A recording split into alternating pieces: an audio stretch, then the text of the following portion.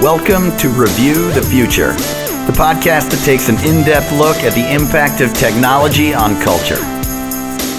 I'm Ted Cover. I'm John Perry. And today we're asking the question, should you sign up for cryonics?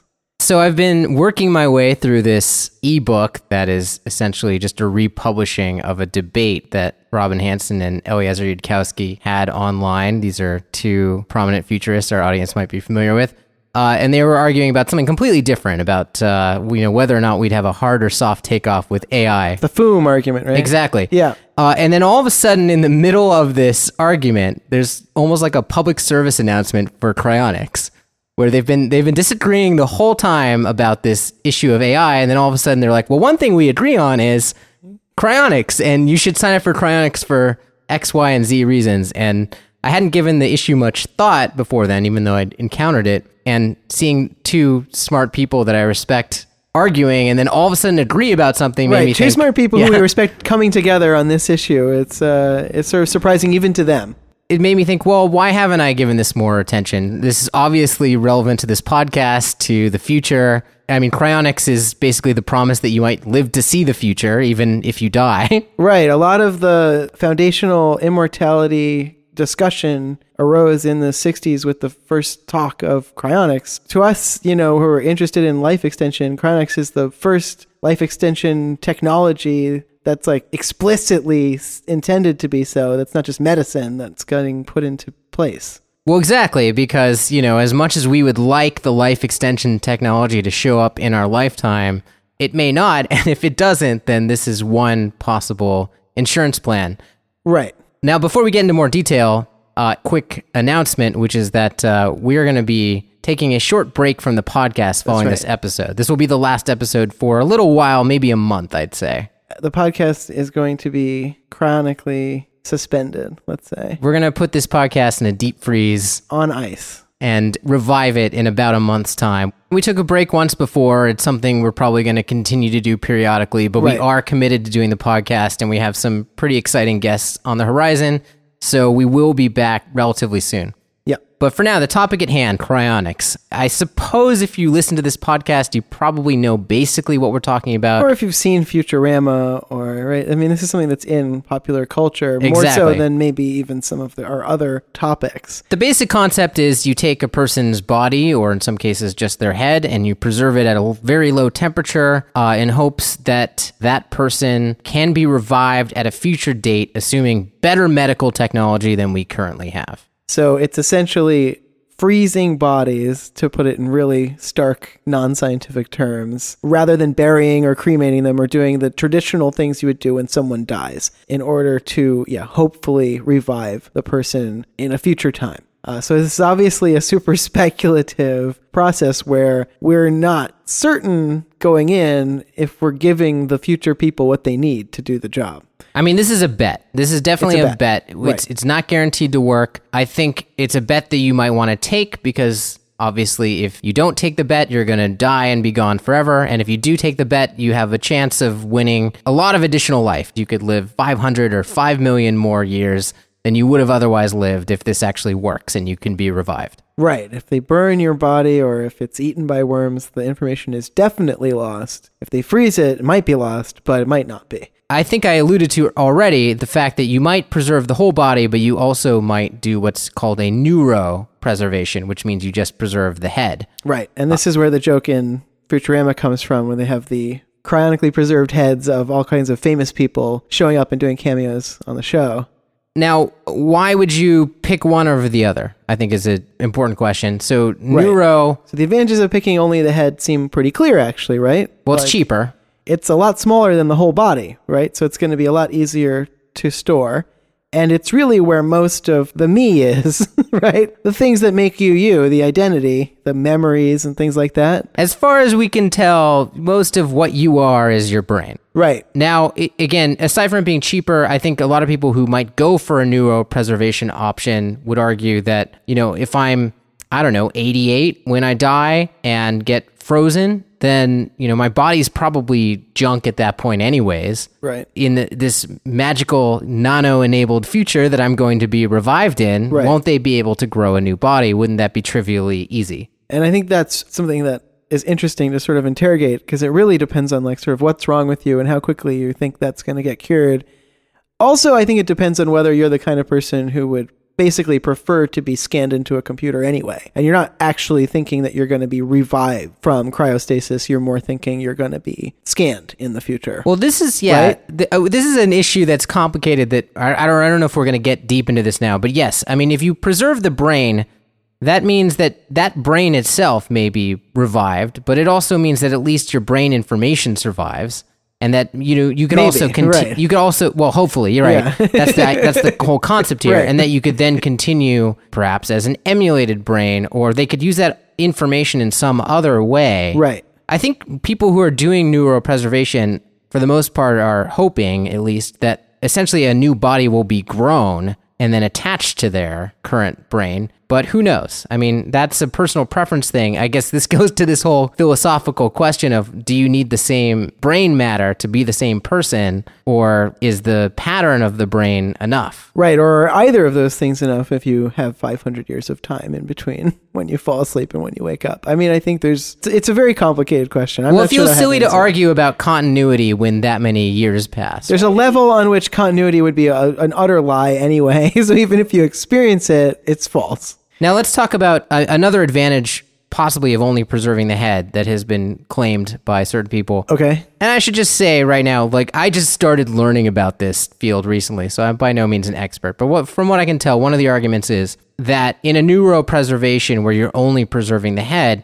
that's requiring focus on just the head, and that extra attention may in some cases give you access to better technology for preserving the most important part, which is the brain anyways. Now, that might be sort of a false choice because it depends on the technology that's available, but there have been situations in the recent past where you would get better treatment if they were only focusing on the head than trying to preserve a whole body, which is obviously much larger. Right, and very complex. Now, for full body preservation, the arguments are, well, why not? Certainly, if you can, there seems to be quite a lot to recommend just using the body you have. There might be some future scenarios with certain types of technology where it might be easier to revive a person when you have the full body. This is all speculative. Nobody knows what type of nanomedicine will be available in the future and what exactly it can and can't do. So it may be an asset to have a body to start from and then repair that body, then to start from scratch. I could see that going either way. I mean, I think you could make the argument that starting from scratch might be easier, but really, who knows? The other thing is that there is information stored in the body. Some information that probably is stored in the body is the exact mapping to your various muscles and limbs and so on from your brain, right? Yes. So if you get a new body when you're revived, you may require a lot of physical therapy and so on. At the minimum, yeah. To actually be able to control that new body. But they also might be able to synthesize all that, right? I mean, it really just depends on the level of technology we're talking about. Might be able to just look at the actual brain, figure out what the mappings are supposed to be in reverse, and just create those. Right, and we, again, don't know if that's possible. We just don't know, yeah. But you could cover your bets, I suppose, by preserving the whole body.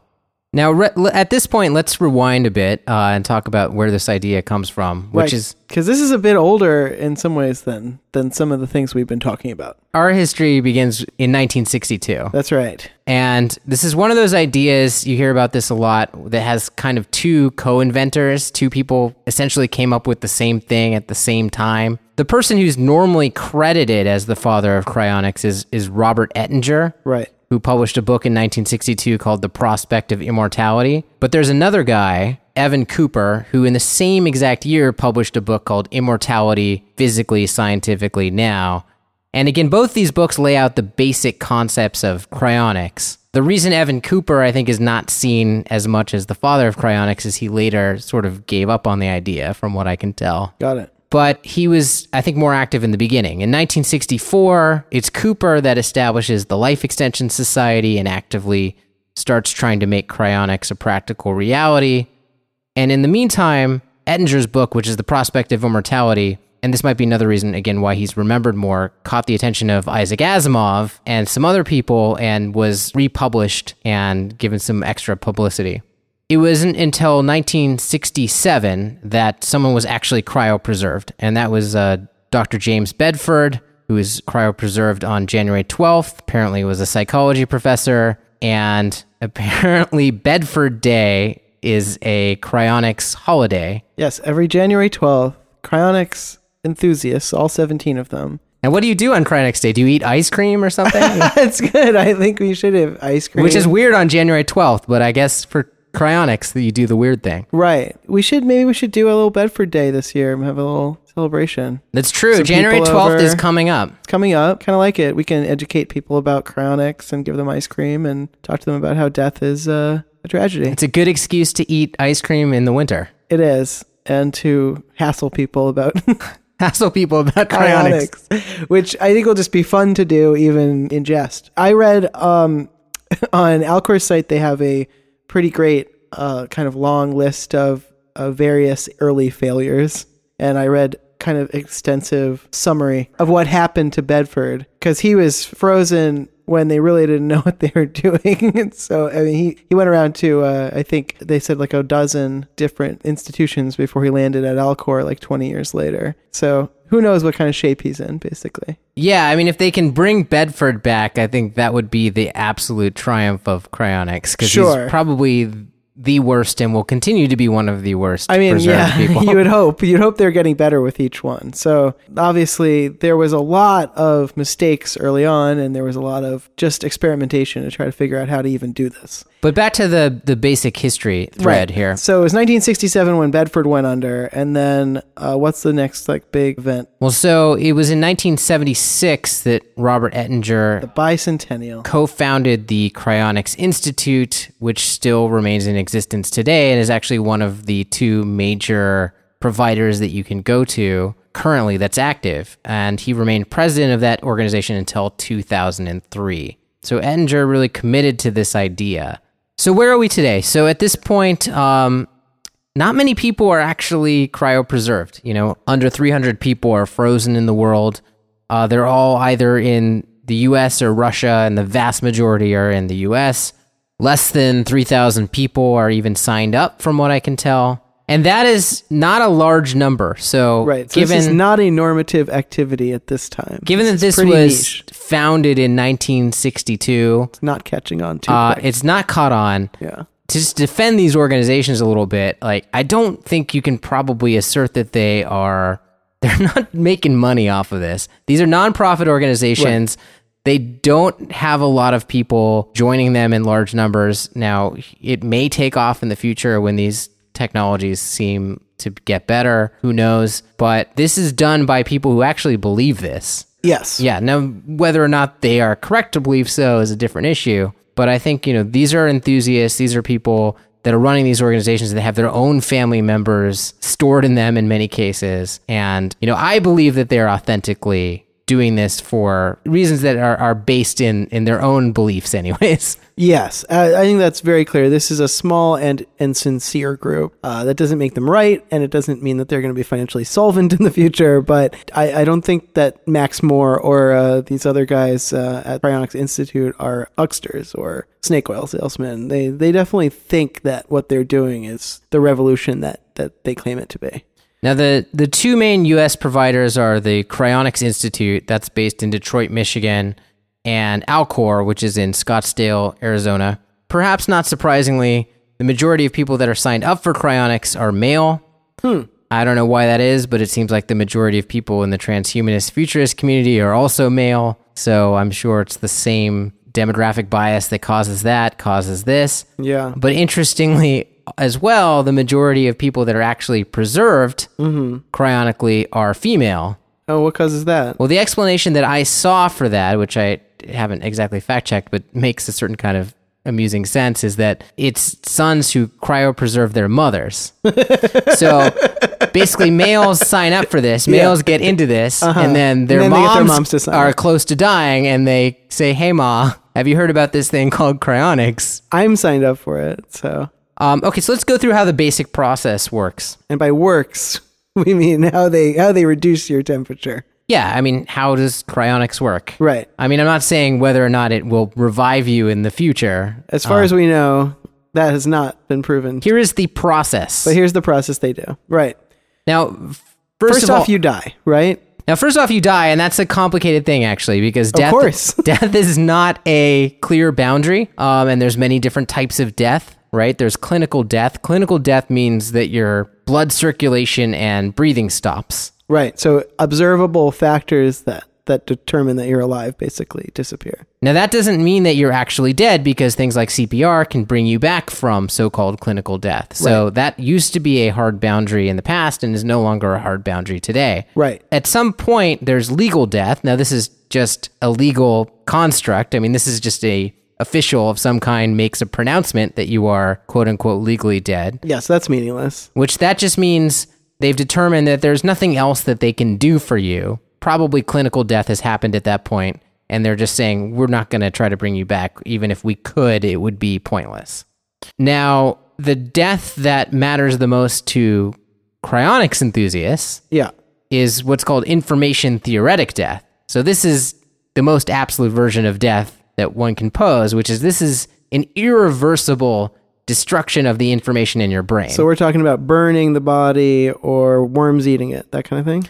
There would be no way for even the most advanced future civilization to reconstruct you or anything that's even remotely like you, because there just isn't enough information left on this planet. Right. And since most of that information is clearly stored in your brain, if your brain is burned because you asked to be cremated, then that would probably count as information theoretic death. Right. Barring some there's no very magical civilization that we can come up with that's going to get that information back. Exactly. So that's what people who are going for cryonics are holding out for. They're saying, yeah, okay, clinical death, legal death, these are just constructs. As long as the information in my brain, the pattern is preserved in some fashion, it's possible at least that you could bring me back. Right. Now, here's the tricky part. Once clinical death happens, which is the end of blood circulation and breathing, then damage starts happening to the cells in the body. They're being deprived of oxygen. Something called ischemia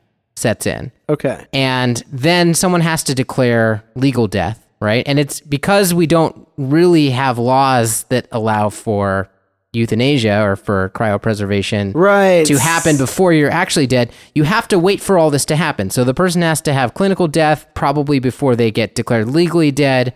And then you immediately want to start this cryonics process, but inevitably there's going to be some delay, and the goal is you want to minimize that delay as much as possible, because the second there's not oxygen going to the cells in the body, you're having damage set in, and that damage may be preventing you from coming back. Right. Well, so that damage is at the very least going to be making it harder to bring you back in the future, but at the worst, it could be destroying information about you that's critical. Yeah, I mean, literally every minute you may be losing part of yourself. Who knows? I mean, this is, think about how brain damage works, when you're drowning or something like that. When you're deprived of oxygen, you can, if you get unlucky, have very severe brain damage very early.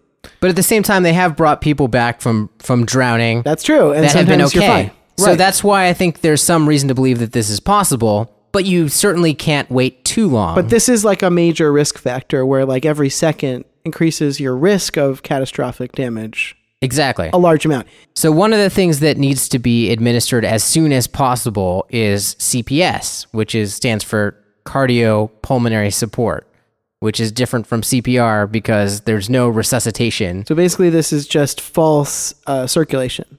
Right? Yeah, exactly. They're here to support your tissues so that they don't die off, but they obviously don't want you to become conscious again. And in fact, from what I could tell looking at Alcor's information, they actually administer things like propofol to make sure that there's no way that you become conscious again, because that's certainly not something you want at that point. Right. They just want to make sure your tissue's not dying off. Right. And then the next step is, they've got to lower your temperature very quickly, right? Now they don't want to go below freezing because that's going to cause ice to form. That's going to cause further damage, but they want to get your temperature low, right? They want to slow down everything that's happening in your body. So you want to cool down the body to the lowest temperature you can get to. Exactly. Without causing ice to form. And then they need to transport you to the actual cryonics facility. Now, a question you might ask is who's handling all this other stuff in the meantime? Because you may not die within range of one of these cryonics facilities. Right. Now, some of these cryonics facilities recommend that if you know that you're going to die soon, if you have advance warning, Right. that you spend your last months in Scottsdale, Arizona, or in Detroit, Michigan, which don't sound like particularly great spots to die in. I But mean, Scottsdale, Arizona is basically a place that's set up to die in. I don't know what else you'd do there. I've never been there, so It's it's kind of like Florida, but it's in Arizona. that sounds okay. Golf courses and, All right, sounds good. You sold me. Good place to die, I think, for the average folks. So they recommend that you get there, so that they can Ahead of time. very quickly. Now, I mean, that may not be possible. In which case, a local team may have to do what's called standby, which means be on hand, wait for hospice to show up, wait for someone to declare you legally dead, and then immediately move in and start giving the CPS and cooling you down, and so on. Right. And really, there's different ways to arrange for this, but I think if you were serious about cryonics, this is something you would have to consider, because if you allow the delay times to be too large, there's no point. Well, you're risking, again, catastrophic loss of information to where it would be useless. So then they transport you to the actual cryonics facility, and that's where they administer the cryoprotectant, which is basically antifreeze.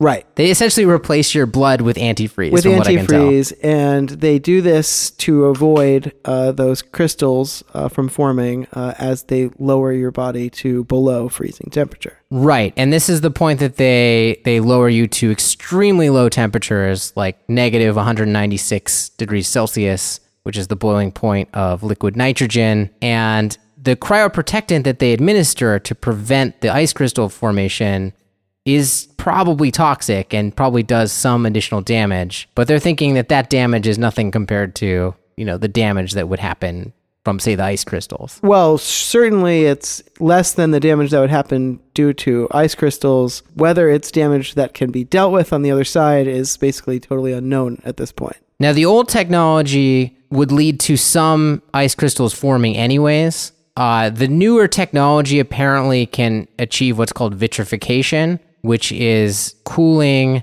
the body or the tissues, specifically in the brain in this case, which is what matters the most, without any crystal formation at all, and essentially turning the liquid in the body to almost like more of like a glass-like substance that doesn't, have the problems of ice, but that preserves the structure of everything. So that vitrification process is very ideal for this. Now, it's still not something that we have any demonstrated case of people being able to reverse. Right. But it would seem to preserve the information in the best possible way that we know how. Yeah, at the moment, it seems to be the best we've got. Now, apparently, the way that then the body gets taken on, this is now more of a legal concern. Right, let's talk about how this is even possible, Yeah. because our society is not set up to try to preserve people indefinitely. So they have to use kind of a loophole. Right, so this is the Uniform Anatomical Gift Act. Which is basically an organ donation legislation, right? That's what it's primarily used for. Right. And it allows organizations like Alcor or the Cryonics Institute to accept and actually own human bodies. Right. So that's really what you're doing, legally speaking, is you're donating your whole body. You're donating your body to them in the way that you would if you were donating it to science, like to be dissected by medical students. Sure, or to have your organs given off or to have your organs harvested. Right. So that's obviously quite different from the reality of the fact that you want to, use your body again. You want to continue to own it. Right. And you want that ownership to be restored with your wishes followed. It's interesting that this is operating under a loophole. I mean, this does seem like something where if in a future where cryonics caught on and more than, 250 people were actually frozen, Right. then you would assume So that they hashed some out. specific law regarding cryonics would be created and it wouldn't have to use this. Now, the last and final step in the process is, of course, storage. So once your body's been infused with cryoprotectant solution, once you've been cooled down to extremely low temperatures, then you're essentially put into a giant thermos, Right. a giant dewar, as it's called. And if it's a whole body preservation, then you're actually upside down. That's because your brain is the most important part. So you put that at the bottom, and the off chance that the liquid nitrogen you're being stored in Right. gets too low, then the last thing to thaw will be your brain. Right. So that seems smart. Mm-hmm. And interestingly, no electricity is actually required to maintain the low temperature. This is just liquid nitrogen that boils off slowly. Apparently, the current technology is pretty good at minimizing the boil-off rate. They do have to refill it every once in a while, and I think that's the major cost of preserving people. Right, and in the previous failures, they had failed to refill them. These are failures back in the 80s, Back in the 70s, yeah. Or 70s, okay. Yeah. Early failures were done basically because they didn't have people checking frequently enough to fill up the tanks, and basically they let them go out. But it seems like the technology now is a lot better than that. Right. And these cryonics institutions, they don't refer to the bodies as corpses, they refer to them as patients, because again, their concept of death is different than the legal concept. Right. Well, yeah, it's going to make it a lot easier to work there if they're called patients. So I think that makes sense for them. But until we start seeing these people revived, they're Schrodinger's corpses, you know? They're neither dead nor alive. Okay. The man in the thermos is in an undetermined state. He's in an undetermined state of living, exactly. Okay.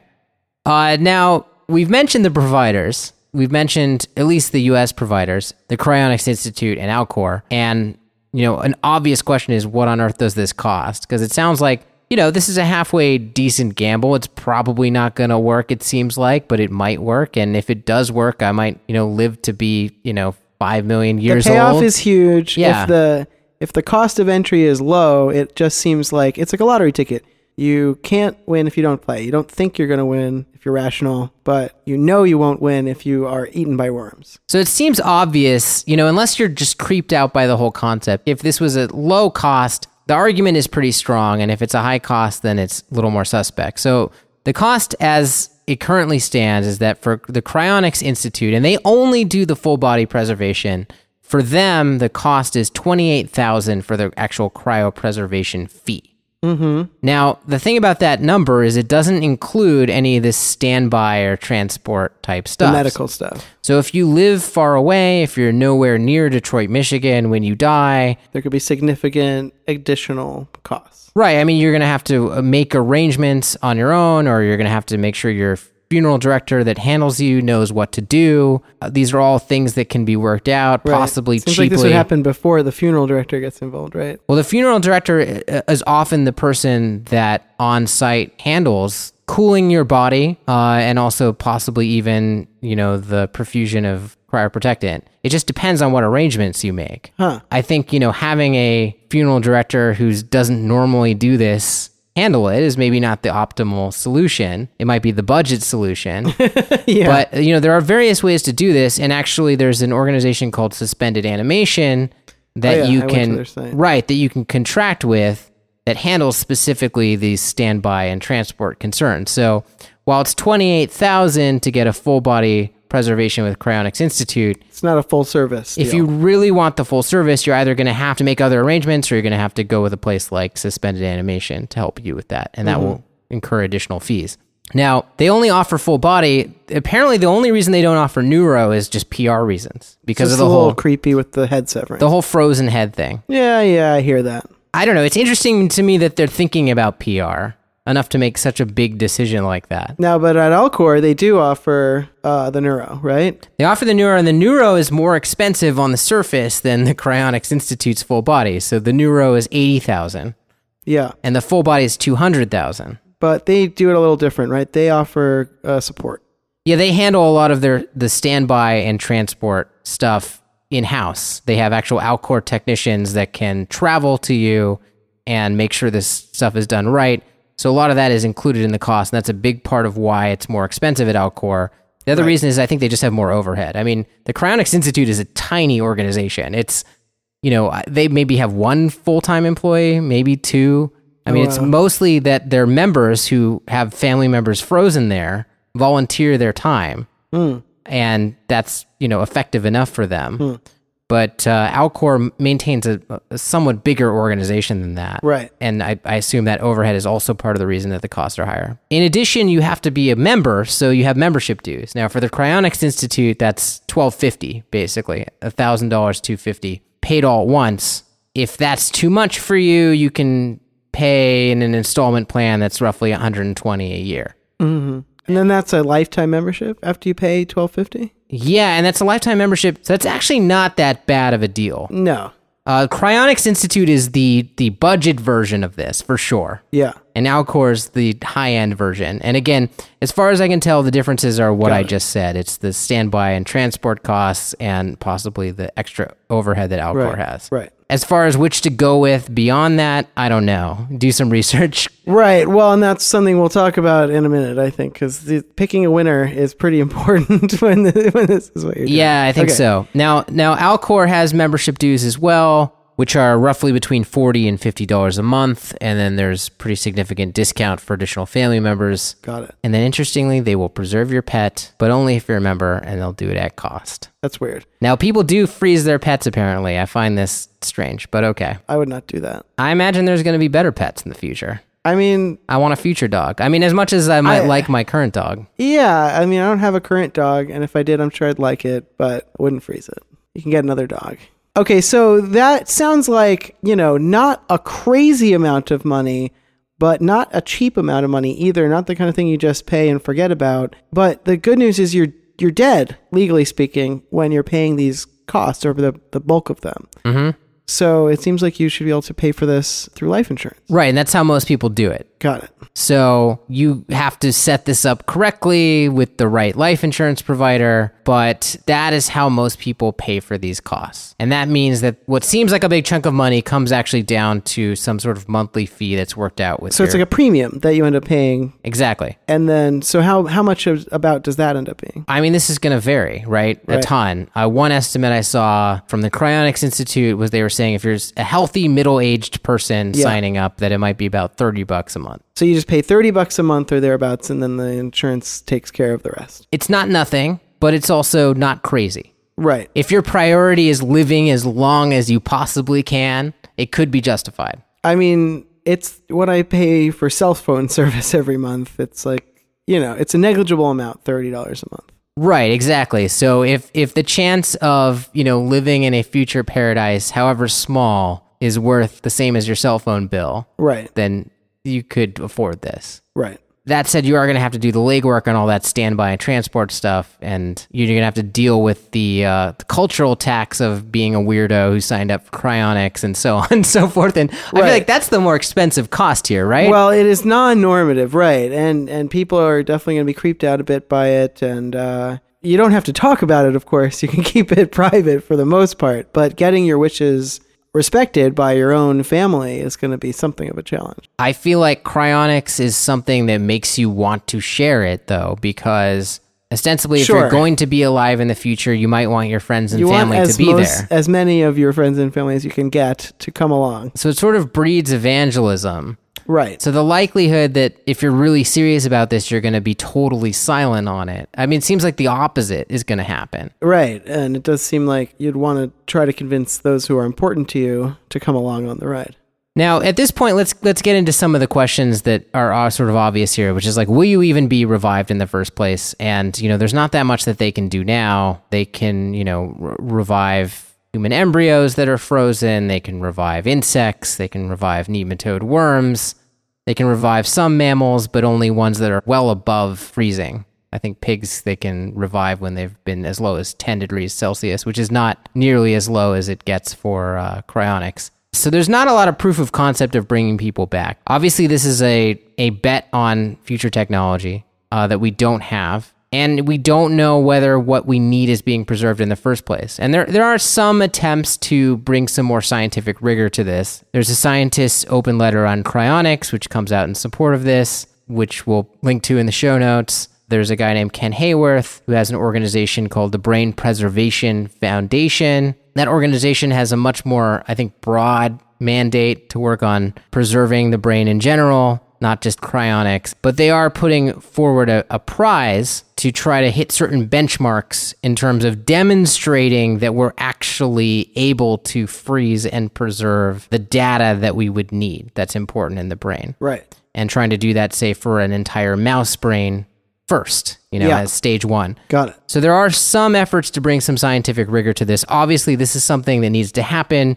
This is something that would make this whole thing a lot more palatable if we could see some sort of rigorous proof of concept that we were at least preserving the information. Obviously, this is all assuming that in the future we're going to have this incredible nanotechnology, basically. When are we going to have that? Really, nobody knows. Or if that'll ever even work. I mean, we think it's theoretically possible, but we don't know for sure that stuff's gonna come. Exactly. Now, there's a guy, Robert A. Freitas, who wrote a book called Nanomedicine, or a series of books, actually. He's on record saying he wouldn't be surprised if the first cryonics revival was attempted by 2040 or 2050. That's pretty soon, but, that's just a random prediction by some guy, so who knows? Right.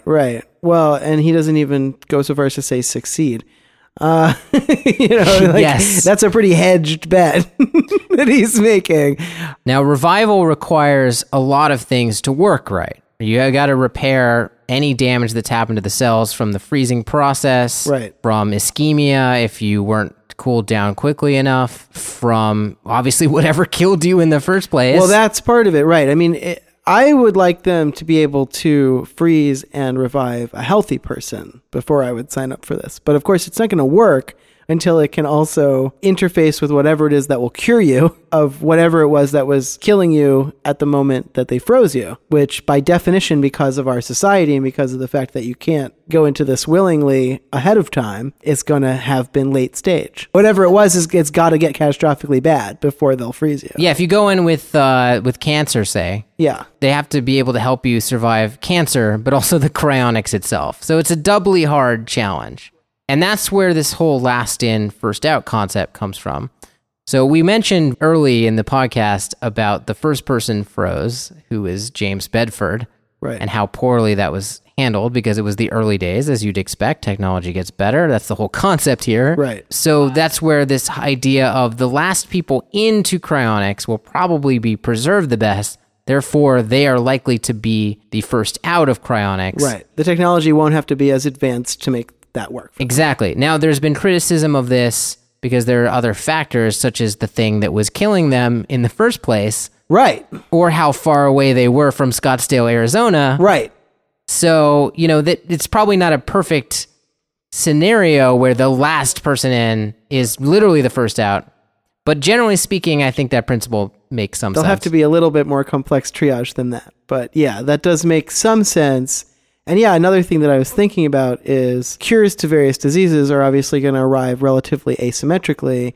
So we may not be at the point where we have tech that can, say, cure cancer, but we may have a specific cure that treats, like a bad heart, like sure, cardiac failure. So let's say we figure out how to do 3D printed heart transplants in the next 10 years. That sounds not totally crazy. They're working on that now. Maybe they get a breakthrough or two and those start working, right? Mm-hmm. So, but we still can't cure cancer. We're not that much further along on cancer. It's going to be another 20 years before we have any idea what to do about cancer.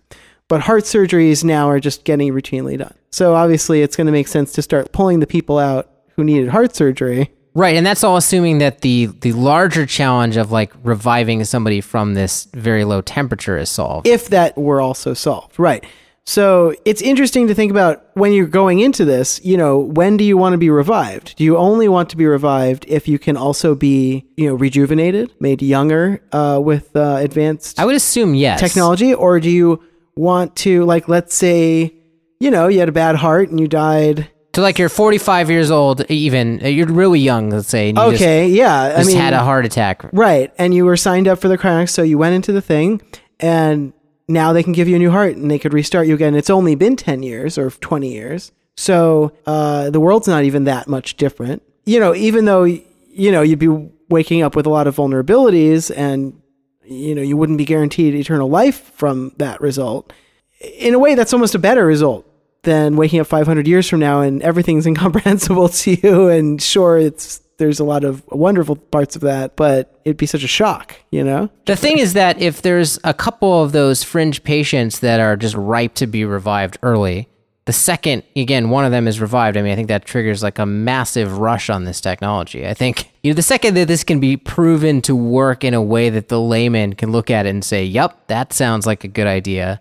Sure. Everyone will suddenly seriously consider it. Well, and I think we'll have a societal reaction to that. Once it's clear that it works, Right now, 100% of what's going on is it seems like quackery because there's no evidence it works, really. I mean, there's a lot of speculation as to why it might work in the future, but that's not the same thing. And if it works, if it really works, if you have a human being walking around saying like, oh yeah, I died 20 years ago, I had this thing done to me, woke up last year, they had figured out how to fix me, I'm fixed, feel fine, glad I did it, way better than being dead. And honestly, he might be like, I feel a little fucked up, but I'm having a conversation with you right now, so something worked. So I feel a lot better than if I wasn't here.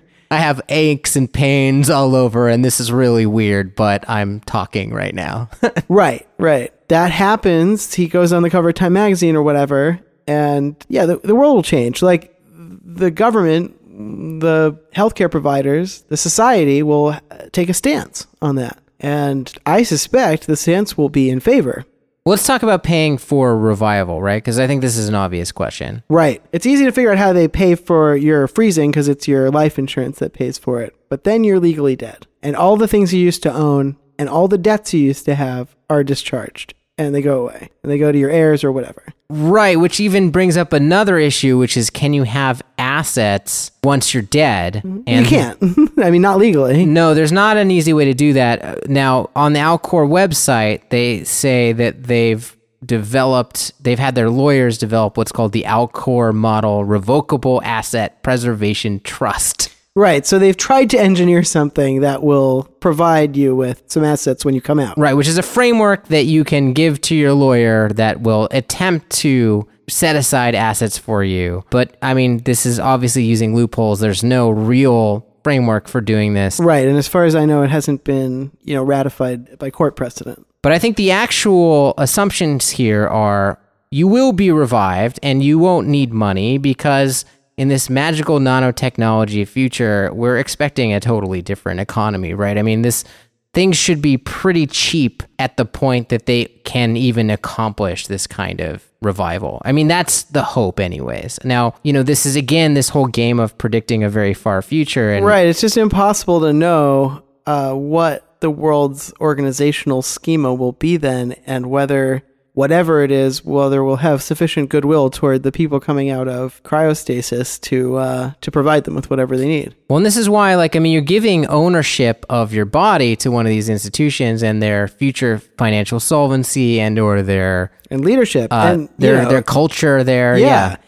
Is important. And these places do, like we said, seem to be sincerely in favor of just extending lives because it's a moral good. But we don't have any guarantee that the people who are in charge of them now will be in charge of them in the future. We don't have any guarantee that they will be solvent. And these are not giant organizations. They are pretty small, niche organizations right now. So like a lot of startup technology fields, it's hard to pick a winner. It's hard to figure out who's going to still be around. Now, I might jump in here and say this is a good point to suggest that, it's a vote of confidence for this technology when you sign up for it. Sure. So if you believe in the technology in the abstract, whether or not you believe in every single thing these organizations do, you could argue that if you have the money, putting your money into this is showing your support for it. And that's the only way that the technology is going to get better, or that this is going to grow, or this is ever going to become a truly viable thing. So, I mean, you got to be careful with the research that you do and the place that you go with, but given that your alternative is just rotting in the ground and never coming back, you could argue that, investing some money in the best option that you can find maybe stirs greater support for it in the future. Sure, and people have been giving money to churches for that reason for some time. And this seems better than a church. I agree. I think you have more likelihood of coming back because you are in a thermos at Alcor than because you have, tithe at your local house of worship. So it's a tricky situation because it seems like the kind of thing you would want to support the research into, even if you're not necessarily sold on the current version of the technology. And it's true. You could stand back and take the same money and then donate it to a place that you thought was, furthering research in this area. Right. I think that would be a valid position you could take. Right. Or you could buy the membership even though you probably wouldn't pull the trigger on it if you died tomorrow, just thinking, well, maybe what they're doing 25 years from now will be something I'd be okay with. Exactly. Now, back to the issue of will you be revived? I mean, one argument is you'll be revived because it will be cheap. Another argument that I find interesting is that sort of this chain effect of the last in patients will be revived because someone will remember them, right? Because they'll have recently been put in. Right. And then they will remember earlier family members or patients and that they'll push for the revival of and on back down the line. And that to me makes a certain amount of sense. And I think you can strengthen this by forming intentional pacts with other people that are going in for cryonics, and people in fact do that. Right. While it's still a small enthusiast community, I think there's a high likelihood of people kind of trying to pull out their whole cohort and just knowing who else was frozen around the same time as them and stuff like that. But as it grows bigger, it's going to be more important to make intentional, explicit pacts with other folks to try to preserve your memory. Now might be the time to talk about what I think are the single biggest questions here, right? Which is, what are the scenarios under which you're revived? In deciding whether or not you should do this, this is what I inevitably think about. How good or bad could this outcome actually be, basically? Right. Yeah. Now, I think that fortunately for cryonics' sake, the two most probable outcomes are, number one, that society falls apart in some way. Maybe the human race even goes extinct. Maybe these organizations fall apart. I don't know. And they never bring you back. And so then who cares? I mean, you wasted some money while you were alive, but you were going to die anyways. So you just died the normal death that everybody's died since the beginning of humans. Right. And then the second probable scenario or possible relatively makes sense scenario is that they actually bring you back. And that kind of, I think, presumes that the future is radically improved in a lot of ways. Number one, they're honoring your wishes. They're bringing you back. Number two, they're able to bring you back. This implies they can cure aging. This implies medicine and science have advanced. Well, again, I'm not sure that it does, but it at least implies that they can cure whatever was immediately wrong with you. Well, no, I mean, I think just to bring you out of the cryonics freeze. It's just going to be so difficult that we're going to have advanced nanotech medicine. And you're likely to be frozen at a time when you're in your 80s. I mean, likely they're going to be bringing you back if they've also dealt with aging in some fashion. To me, it seems like when they're bringing you back, if that's possible, the future is probably good in other ways.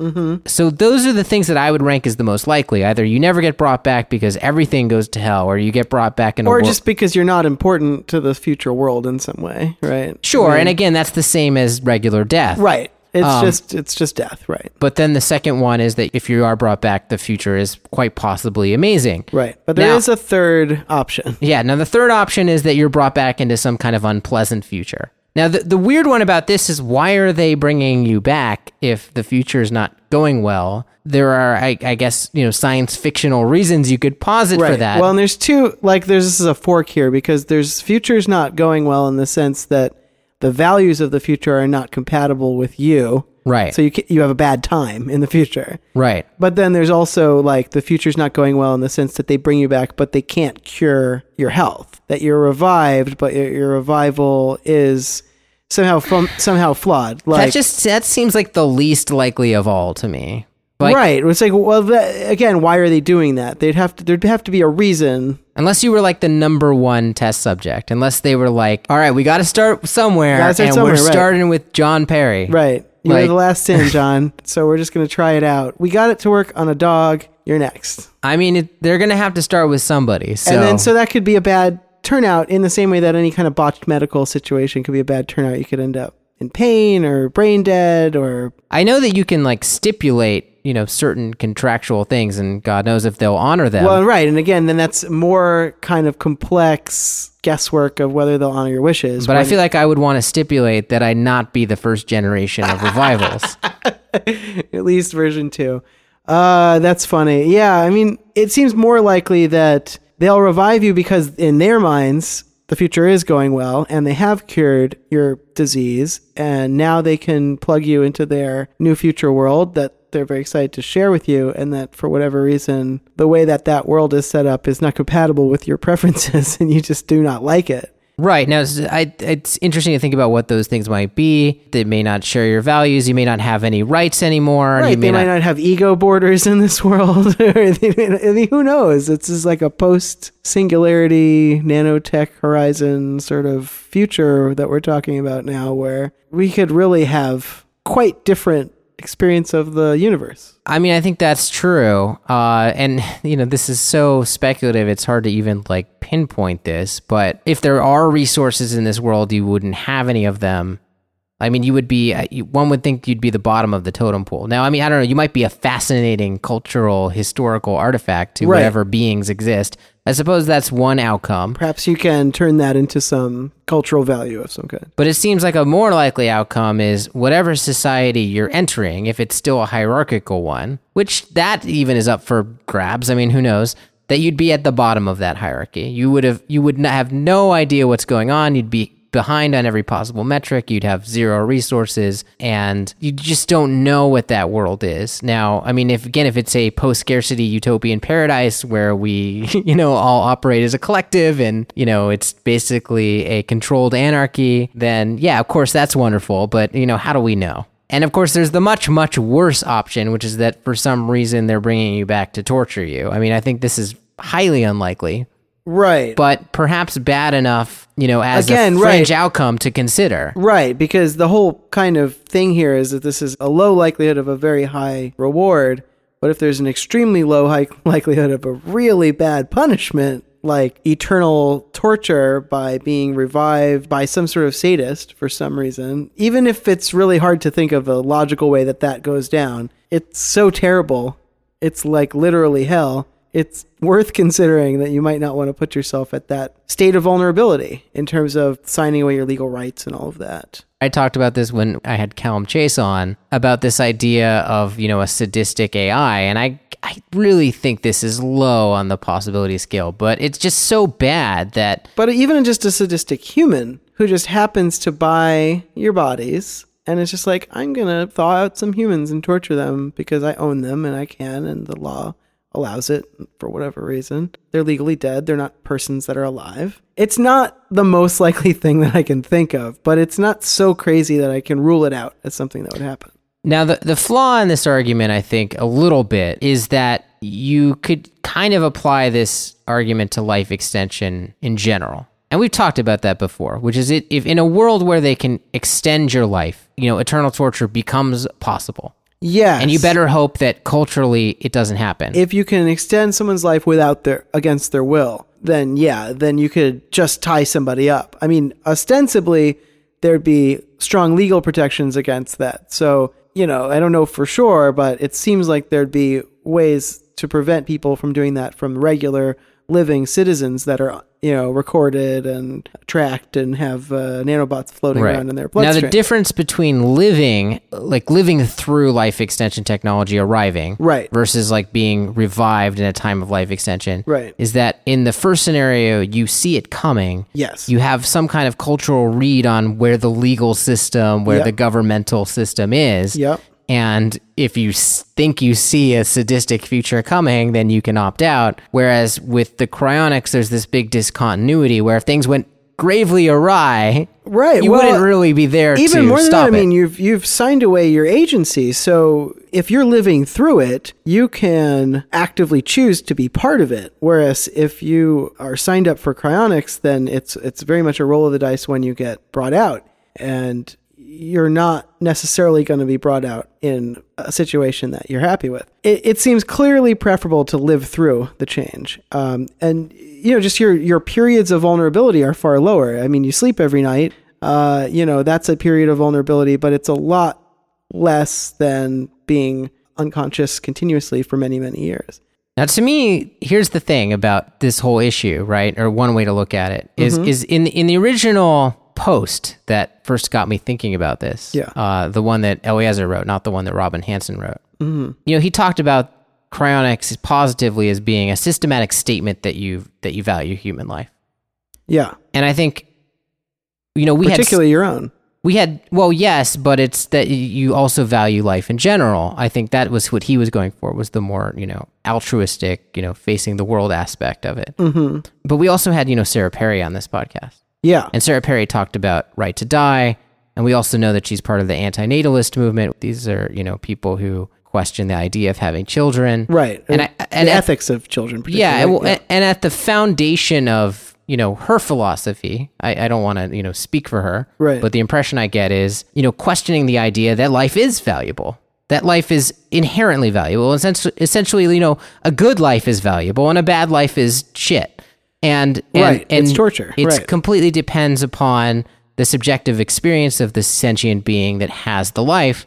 And if life is not inherently good, and in fact, one could argue, I don't know how you would empirically test this, that, subjectively speaking, maybe on the whole, life is bad. Maybe the suffering in the world vastly outweighs the positive experiences. Right. And then on balance, life is not good. Life is, now, again, in the best of all possible futures, that balance could shift. But I think to assume that life is inherently good and more life is inherently better, I don't know. I mean, I think that depends. I think that needs to be a personal choice, obviously. And as someone who embraces transhumanism, I want that option for myself specifically, right? And for as many other people as possible. But consent is a big part of this, right? We definitely don't want people frozen and revived into alien futures who didn't want that. Well, and you're consenting to this, but you're consenting to this with so little knowledge of the world you'd be revived into, sure, that it's almost not really consent. Right? I mean, it's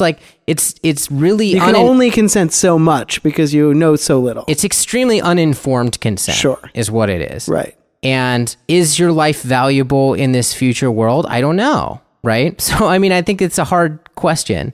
Now, I mean, this is getting pretty negative about cryonics, and maybe more so than I even want to represent, but these are issues that I worry about. I think one more positive spin on it is that by signing up for this, you're really signifying that you believe in a better future, that you have hope, that you're thinking long-term about society. Right. Obviously, if you invest in cryonics, you really want civilization to succeed. You want technology to advance. You want people to bring you back. And one could argue that if a lot of people invested in cryonics, they might think more long-term about things like the environment and long-term sustainability of the human race and existential risks and so on. If people start believing that it is possible to live 5 million years and so on. Right. So I think that is maybe the argument where this does make more sense. But that's more of an aggregate argument. It's more of cast your vote for this. Right. In hopes that other people do. The other thing is if there were political support for it, I think that would change a lot of things. If there was a law that had been tested that did preserve your wishes and your assets in the case that you decide to do cryopreservation, or even further, if there was a law that allowed people who had certain kinds of inoperable diseases to essentially be euthanized by their cryonics people. Well, that's an interesting thing, right? Because obviously this would work better if you could cryopreserve people that were still just barely breathing. Living. Yeah. Right. And we can't do that because of our legal framework. But again, once you actually have a monkey that's been frozen and unfrozen and you've seen the reviving work, I think that conversation will change. Well, specifically on this issue of euthanasia, there's a story that I came across that I want to share. Okay. It has sort of an amusing, ironic twist to it. Okay. So this guy's a mathematician. His name was Thomas Donaldson. And he fought in the California courts for specifically this right to be cryopreserved, before his brain cancer got worse. Right, because brain cancer, of course, is destroying your brain. So as it's getting worse, it's actually destroying the information. It's literally destroying your personal identity. That's what he was concerned about. Got it. And apparently he lost the case, but then the cancer went into remission. So really? It's a real good, bad. Well, and it brings up, I think, an important point, which is that on the one hand, it would work better if you let people euthanize themselves. On the other hand, some people would, essentially be committing suicide by cryonics. I mean, obviously to be revived later if that's possible, but still, we talked to Sarah Perry about this, and, we're people who basically buy that it's in society's interest to allow sane people to end their life if that's what they choose. But obviously mainstream society is not on board with that, and for reasons that are easy to understand. I mean, there's an obvious social cost to people dying, and if they're dying at their own hand, we all feel responsible. And it's interesting to think of people, committing euthanasia for the sake of cryonics when maybe 6 months later what they had would have been cured, as sort of the ultimate, ironic failure of allowing people to choose when they are cryopreserved. But along those lines, I mean, that relates to one of my concerns about, say, signing up for cryonics myself, which is the opportunity cost of that money. I mean, the cost seems reasonable, right? Right. But I don't have limitless funds. Right. What if I take that same amount of money right. and invest it and grow it and use it to, purchase actual life extension technologies as they become available as we get further into the biotech revolution. In other words, maybe I'm better off saving my money that I would have spent on cryonics to literally try to live forever. Just to try to live longer now. Now, I mean, arguably you want both, right? You want to have money for life extension treatments while you're still unfrozen, and you want the sort of insurance plan of the cryonics. But reasonably speaking, if you have a limited budget, it's not clear that you necessarily can afford both of those things. Right. And I think there's just an inherent aversion to dealing with cryonics for the same reason that people are averse to dealing with burial arrangements and other things that, put you more starkly facing your own mortality, basically. Oh, yeah. Researching this has been creeping me out. I mean, I have a relatively high tolerance for this stuff. And, if I didn't have to do a podcast on this, I don't know if I would have read as much as I did, because you start talking about being upside down in a thermos full of liquid nitrogen and,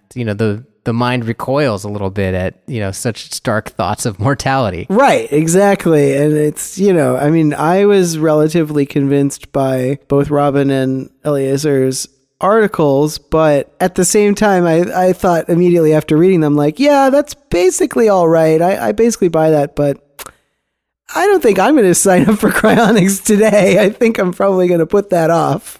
Yeah, for now I'm cryo-curious. Cryo-curious. Yeah, exactly. But I've only started this looking into it. Yeah, that's the thing is... I'm going to have that be the tagline for this when we share this. Sure. Are you cryo-curious? Click here. Yeah, I'm certainly not going to sign up for this tomorrow. I think I'm like aware of it in a way I wasn't before, and I'm going to keep an eye on it. But yeah, so I don't know... we opened with the question of, should you sign up for cryonics? And the answer is probably yes, but we don't think you're going to. Well, if you're anything like us anyway. I mean, I'm basically convinced. I think you should. I'm convinced, but I'm not leading by example currently. If my mom or dad said, do you think I should? I'd say yes, you should. But I don't think I'm going to actually do it. I mean, not right now. I'm still leaving my mind open that I would potentially do it in the future. There's a number of reasons why this is just different from like living forever continuously. I feel like, yeah, it's probably still better than dying, but it's going to be super disorienting and strange at the absolute best, I think. Well, again, I think the future that revives people is probably a good future. On the whole, I agree. And yes, probably better strategies for... that I'm not sure of. Acculturating you to their new environment. I'm not sure of that. I feel like, yeah, it might, but it also might just like have no reason not to revive you. So somebody who's interested in reviving people does it because they have the wherewithal to do it.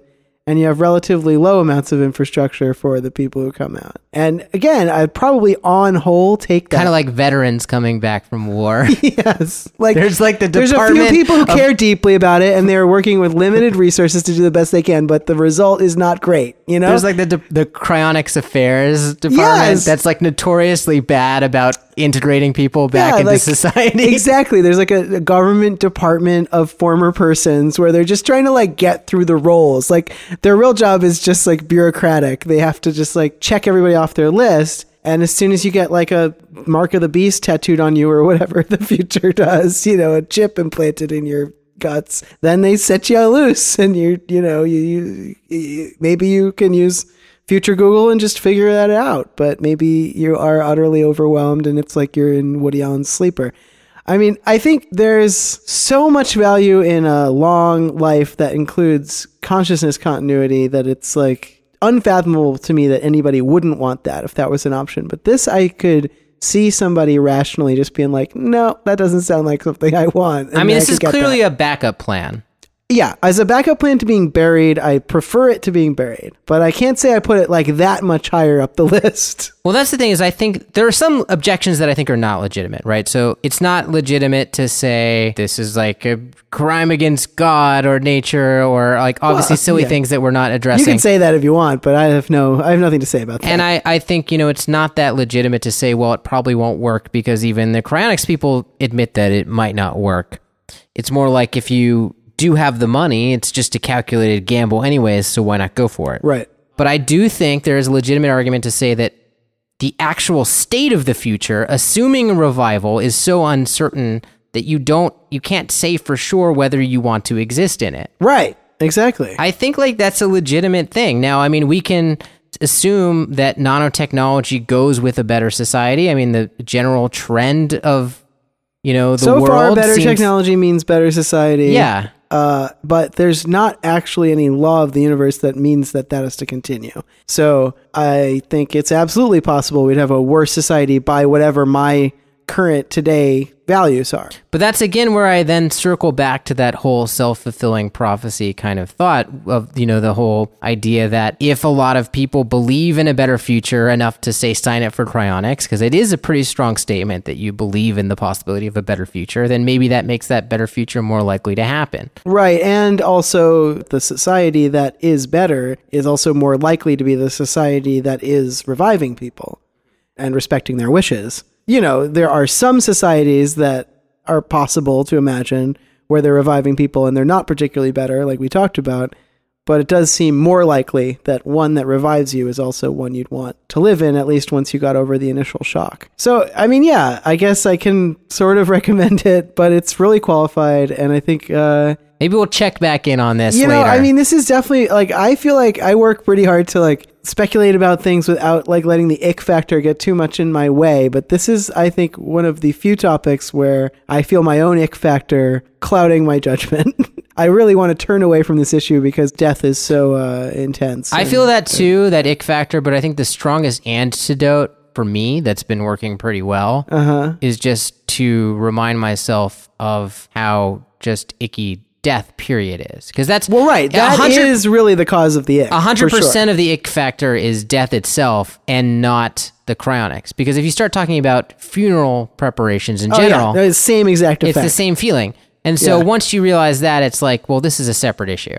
So I mean, I guess this is a good place to put the podcast on ice, and who knows what it will be like when we bring it back in a future that we cannot predict. Exactly. Maybe we'll have a third co-host. I don't think we're going to have a third co-host. I'm just saying. I don't even have the technology for that. It's totally uncertain. That's true. I mean, anything could happen in the next month or two. Maybe Ted will have a lisp and I'll have a British accent.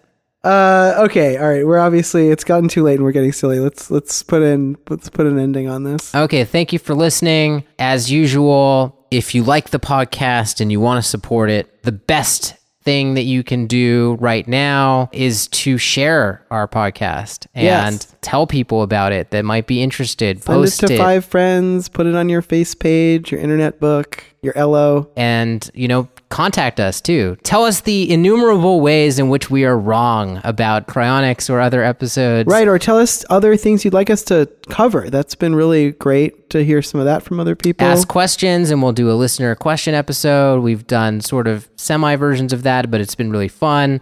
We got more questions. We do them all the time. So send those in. We make that a regular feature if we get enough questions for it. And if you use iTunes or Stitcher or any of those things, and you can drop us a review, that means a lot to us as well. You can reach us at feedback@reviewthefuture.com or through our website, reviewthefuture.com. But a really easy way to also reach us is our Twitter, RTF_podcast. And I think, is that it? I think that's all. That's all of our handles. Yeah, thanks for listening, and we will see you guys soon. This year.